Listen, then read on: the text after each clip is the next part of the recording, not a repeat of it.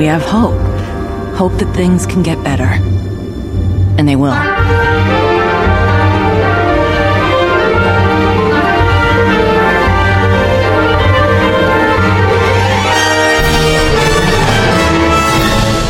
Bizzle! You called the Jesse James. Jesse, a.k.a. The Bizzle. Oh, the Bizzle, thank you. The Bizzle? Thank you, The Bizzle. Yeah. The Bizzle.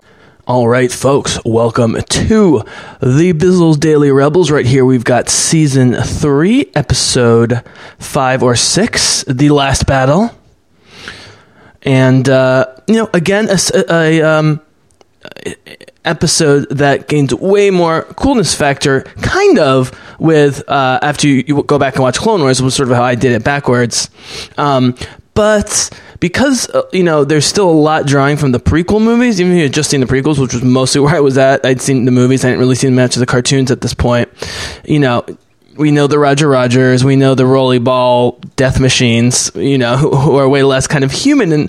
And what was very funny when you go back to the Clone Wars is they immediately recognized that there was a very, very dark humor around the battle droids being aware and never able to prevent their imminent slaughter by basically everybody. I mean, they're tall and skinny, they make no sense, and so the fact that they actually gave them sort of a insecure human personality about their impending doom is quite hilarious.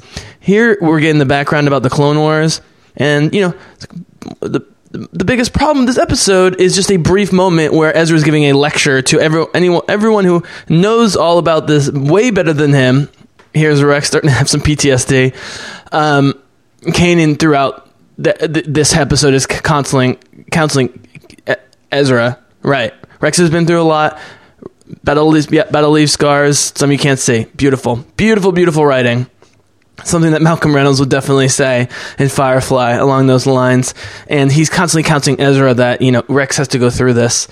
And just like they do some crazy stuff for Hera's, family heirlooms and, Zeb's crazy species initiatives, like they're always going to bet on things that maybe they shouldn't. They set this up so that it's inevitable and they're being forced into, the simulated battle that's not so simulated. It's like the holodeck, when the holodeck inevitably in Star Trek becomes, sentient and starts becoming real and killing them and stuff. But the fact that the Roger Rogers become funny really negates me just hating their existence and how annoying and stupid they are. In a cartoon, again, these things pull off better. Now, you could certainly... There's plenty of creatively choreographed murder of droid sequences in the prequels. I would argue there's a lot too much of that, and none of it really, realizes Star Wars' true aesthetic potential, in my opinion. Torture. Star Wars family TV show, you gotta have torture. But, you would think that this episode would get a lot better after seeing the Clone Wars, and obviously it does, especially with the PTSD that someone like Rex. Oh, is he straight up having his flashback? Yeah, he's got major PTSD going on right now with all this stuff that he thought was long gone. He's horrified just seeing it at all. I can't blame him. That very Matrix-looking robot. I mean, those sort of three-eyed designs, especially if you watch the Animatrix, the anime stories around the Matrix. There's some great robot designs along, those. And it looks like if they, you took part of a Sentinel and just dropped it on a robot body. It's terrifying. So Ezra ends up lecturing everyone on stuff that they know much better than him. But that's sort of the point, is that it takes sort of a young, fresh mind to state the obvious, which is, what is the point of holding this grudge of a war long over when our common enemy is right there in the Empire, and it becomes very real for them at the end? But they had to do these sort of training, like corporate training exercises, climb on the rock wall and go bungee jumping with the with the third floor in the office building. Oh, it's hilarious. It's the training is so transparent in Star Wars, is probably what we love about it. And this is definitely a form of training. Oh, right. The robot wants to end the... Right. He thinks this is going to lead to a victory. So Rex is obviously way more conscious and aware of the true situation, which is this is nonsense and the war is long over. The robots programming can't handle that particular scenario because that would overthrow everything they were built for, which is why all the droids got shut down at the end, in addition to just handing over power completely to Palpatine. But Rex is drawn into this the siren song of the simulation of these wars, and again Kanan comes in a little bit most of the time. Yeah, is this your Padawan? Kanan, most of the time. Those are all the best lines of those two. Right, if you're not fight, you'll be terminated. You gotta set the stakes that they would actually do this. Ezra, you both talking about Clone Wars, right? The good and the bad. I want to help you win this last battle. Ezra recognizes the important emotional stakes for Rex. It's such a beautiful thing. Sorry for there's some chair shaking here. Fine, we'll do it. All right. And we take all the proton bombs. Yeah, it's logical, right? You will be assimilated. Resistance is futile. I've talked, Attack of the Clones is a hilarious commentary I did with Simi, because he kind of likes the movie in a guilty pleasure way. I get it. But I just couldn't help myself in ripping like almost everything in that movie that's not like a couple Obi-Wan scenes and a couple other things. I could care less about Boba Fett. And at the time I could care less about the birth of the clone race, essentially, a new species, subspecies, and clones. But again, you see Clone Wars, which happens between episode 2 and episode 3 of the movies, and it's way more interesting. What I was trying to say before, I'll get back to that, was that this episode just gets better on rewatches, period. You don't even really need to have seen the Clone Wars for this particular episode to make sense and resonate. And on my initial watching, I remember this being the thing. Rex just seemed like a second Zeb from a practical standpoint. The first time I went through the series, and though I liked Rex, I didn't know enough about the clones. I mean, the fact that Ahsoka loved him and gave him a big hug and like risked everyone's life to get him made me, of course, sympathize with him just in the transitive property of everything Ahsoka loves. I'll love because I trust her to love the right things. And that's what, we feel kind of safe comfort around this tiny little thing. I love it.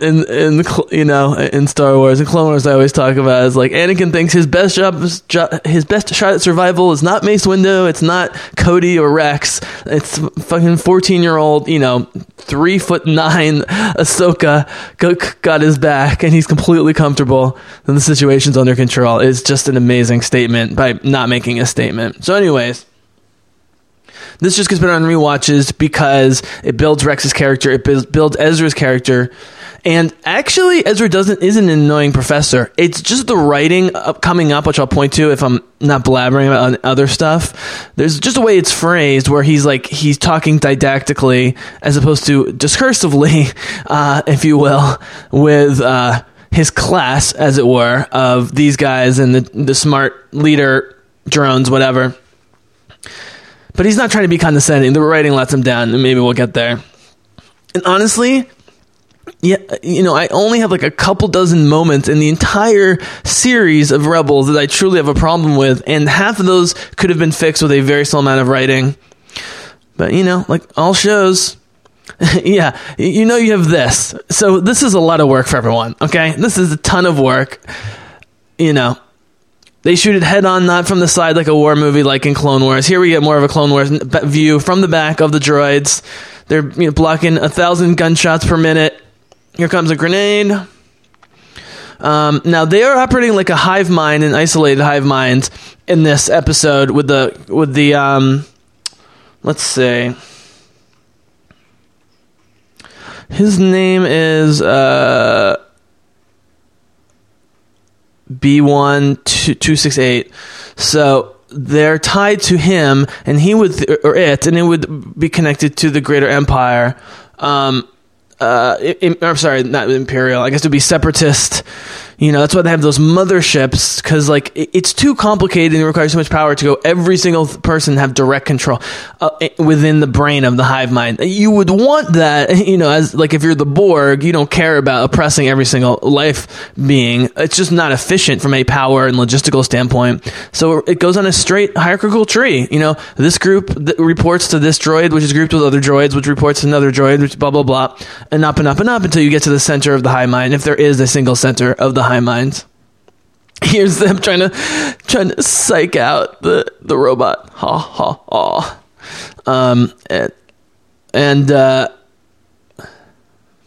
Oh, here come the destroyers. That was what I was looking for. The rolling balls of death. The destroyers.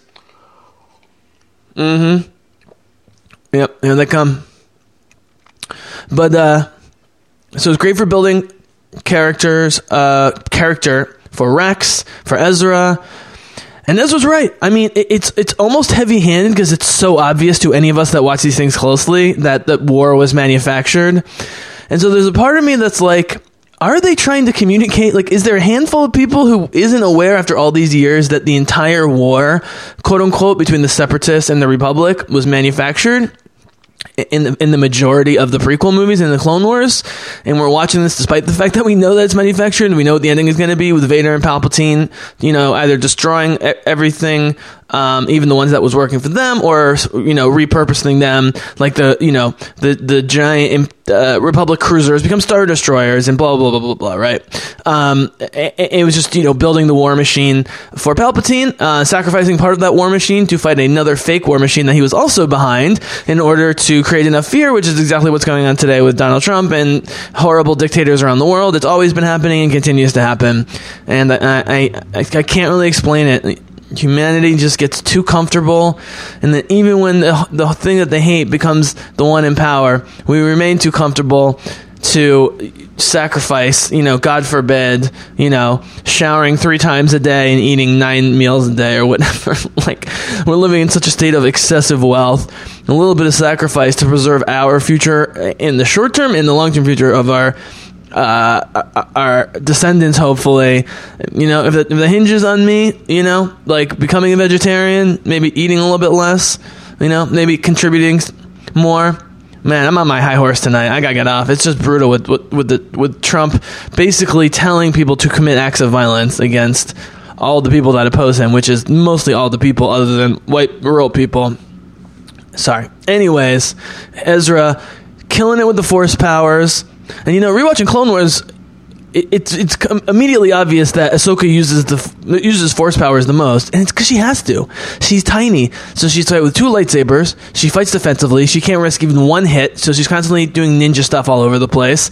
And just with the defensive lightsabers, and then you add the Force pushes and everything like that, and it's totally practical. It's like, you can get away with Force porn with Ahsoka because Ahsoka, and we love everything about her, but also because this is not a game. Sorry, guys. Back to the episode real quick. But Ezra uses Force powers great. Right. Strategy, discipline. Yeah.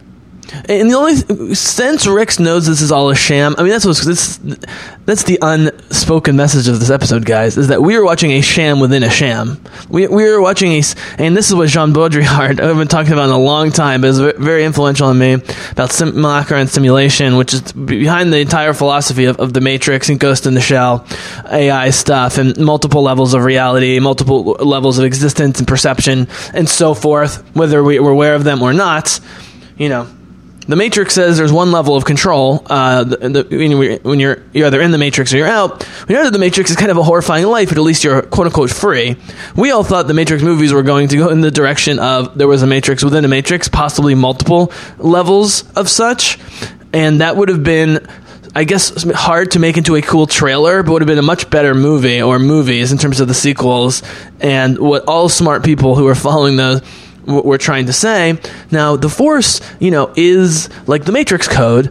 The difference is the Matrix code is synthetic, and it's just that Neo is incredibly talented at reading and perceiving the synthetic code, but it's essentially like Daredevil's senses or here with the Force, which we are just meant to assume is what they call metaphysical bedrock, meaning the primary and, central way of being. Wow, Rex was going to murder that guy.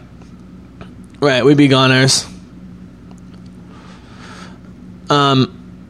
So the hidden message in this is that they're running a simulation within a simulation, because that's all the war was. It's so sad. From the end of episode 2 till the end of episode 3 of the movies, the entire thing was just a giant simulation that resulted in the deaths of millions or billions of people.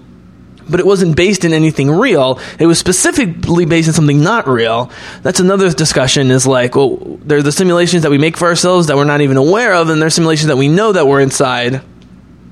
That's why, people smartly have started to turn to things like yoga and acupuncture and herbal medicine, because, the human body is a type of simulation where our brains are never quite connected to, and so it results in a lot of complicated and bad results for us and for everybody. And once we start treating the body like it's a holistic system, again, that's a Force thing, and why the Eastern philosophy sides of the Force are way more interesting than in my opinion, the Christian sides that mostly came out during the prequels for whatever reason with George, with, Holy Birth of Anakin, whatever, blah, blah, blah. We don't need to go there.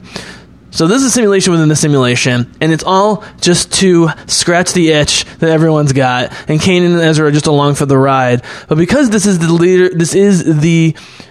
by Ezra asking them to provide him the answer at the end, it shows how far he's come in terms of his smartness and his discipline. It also shows that that's a true mastery. True mastery that truly know and understand something. Oh shit. They're just crushing the Roger Rogers battle droids. If you asked, here we go. Yeah, now Kanan says time for Ezra to step forward. Stop telling him to shut up. Right. When you were both weak enough, the Empire took over. Here's the line coming up I don't love. General, what were the Separatists fighting for? According to my programming, freedom from the tyranny of the Republic. Sounds like the Empire has always been your empire. Yeah, Republic no longer stands. Yeah, now the Republic has become... This is totally logical equation. Yeah, that's the thing. I'm a philosophy guy. I took classes, entire semesters on formal logic, deductive logic, and that was exactly what happened there. Was he needed one piece of information, which was how much the Republic had become the Empire. Thus, the Empire is their enemy. That's exactly how logic works. Logic works thinking that if you give me A, B, C, and D, then I will arrive in Q, which is, the correct state of reality, or the true or real state of things in any given moment, whether it's the state of war here or the state of the individual's mind, whatever, blah, blah, blah. But we are decision making, the more of those, those preliminary facts, within the thesis statement, as soon as you start taking out the major building blocks of the statement, then everything starts to crumble, because it's like a pyramid of mathematical equations that you can't solve. If you don't, if I need to solve for something related to X, and yet you don't give me X and there are other unknowns, then I can't complete it. And that's what logic comes down to. This is much more simple. That if you guys care, maybe I'll do a little 5-minute thing where I analyze, that would be cool actually, where I analyze what just happened there, which was that he did not sway the machine whatsoever because of emotion, which you can't experience seemingly, but he provided of A, B, C, and D. D was missing. He gave him D. Preliminary, facts, and then all the subsequent facts leading to the conclusion come right into place. Rex, there's a little bit more of an emotional appeal, but they're also, very, when they have their heads on right, the clones are very mathematical, to their detriment in the sense of, constantly sacrificing themselves, because they can size up in a battlefield very quickly, that, well, I don't want to die, but if I die here, if I could sacrifice, I could save sort of 5 of my guys by sacrificing myself. If I wait, then I risk killing everyone getting killed. So will I do it? Well, each clone ultimately makes that decision, but usually they charge in, which is, their level of independence. This is what doesn't make sense. Even though the clone's level of independence and personality distinction making, if that makes sense, really bouncing off one another to develop unique personalities, makes everything here, and especially the Clone Wars, obviously, and without that, the Clone Wars isn't interesting. Even with Ahsoka and Anakin, it's not interesting without the clones being interesting. And we're definitely going to get some, like, glitchy clone stuff, a lot, probably, as part of the lead up to the Siege of Mandalore, of Clone Wars, baby. Oh, yeah. Oh, no, the fucking Roger Rogers. And they never try and protect one another because they're so weak as it is. But it's also unrealistic. If they have, they're so self-aware, they're basically almost enlightened with their level of calm, in the craziest of situations. They're spiritually centered. They're willing to sacrifice themselves for the greater whole without even thinking about it. They're the most noble, in the old school way, noble, warriors the universe has probably ever seen, but they're completely synthetic. They live and die pretty quickly. I think they live about 30, 40 years. Right, and this is all, Ezra, you completely ended and saved the galaxy. Yeah. A galaxy. Yeah, this was the backpatting of Ezra. But you know what? We saw him go almost to the dark side at the beginning of the season with the holocron and Maul and stuff. So I think they wanted to make it very clear from here to the end of the series. I'll look at Kanan. I never noticed that. Shut up, Kanan. He's just grinning out of the sides of his mouth, his lips, hearing all these compliments of his student. He's so proud. Things that he can't even teach Ezra. Ezra just needed again, this is the logical thing. Ezra had heard almost nothing because they never want to talk about it and they don't have all the facts. He's heard very little. He knows the Jedis were slaughtered and the basics of the Clone Wars and blah, blah, blah, blah. Oh, we're going to get some storytelling here from Grandpa Rex. Oh, the Battle of Geonosis. Yeah. There you go. But, is that the new shuttle?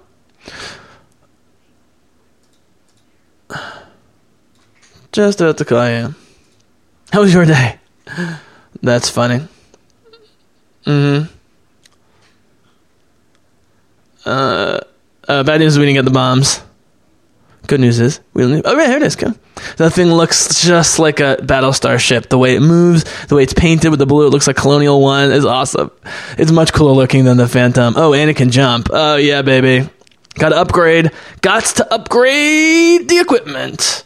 So, anyways, maybe I'll have time to talk about this in the future episode.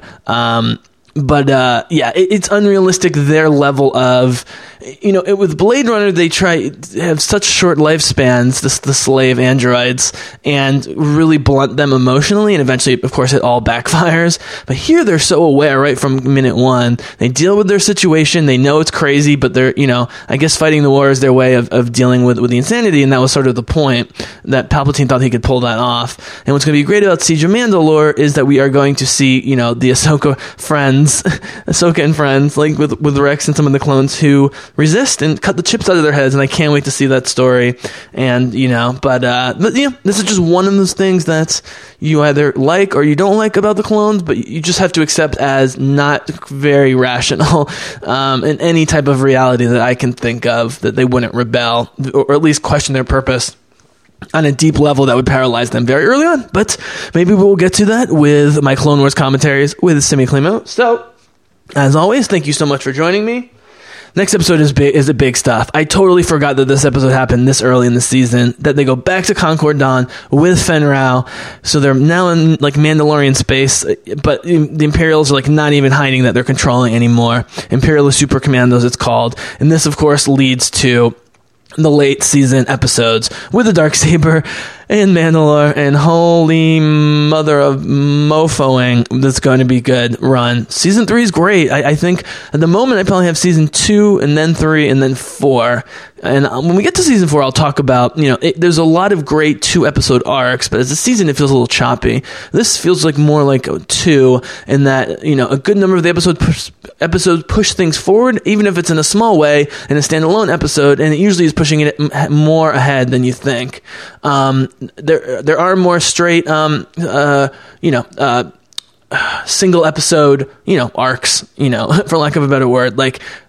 I hate using the term standalone or fill. I certainly hate the term filler because some of the filler episodes are great, but it's a little bit more obvious here. But anyways, thank you so much for joining me.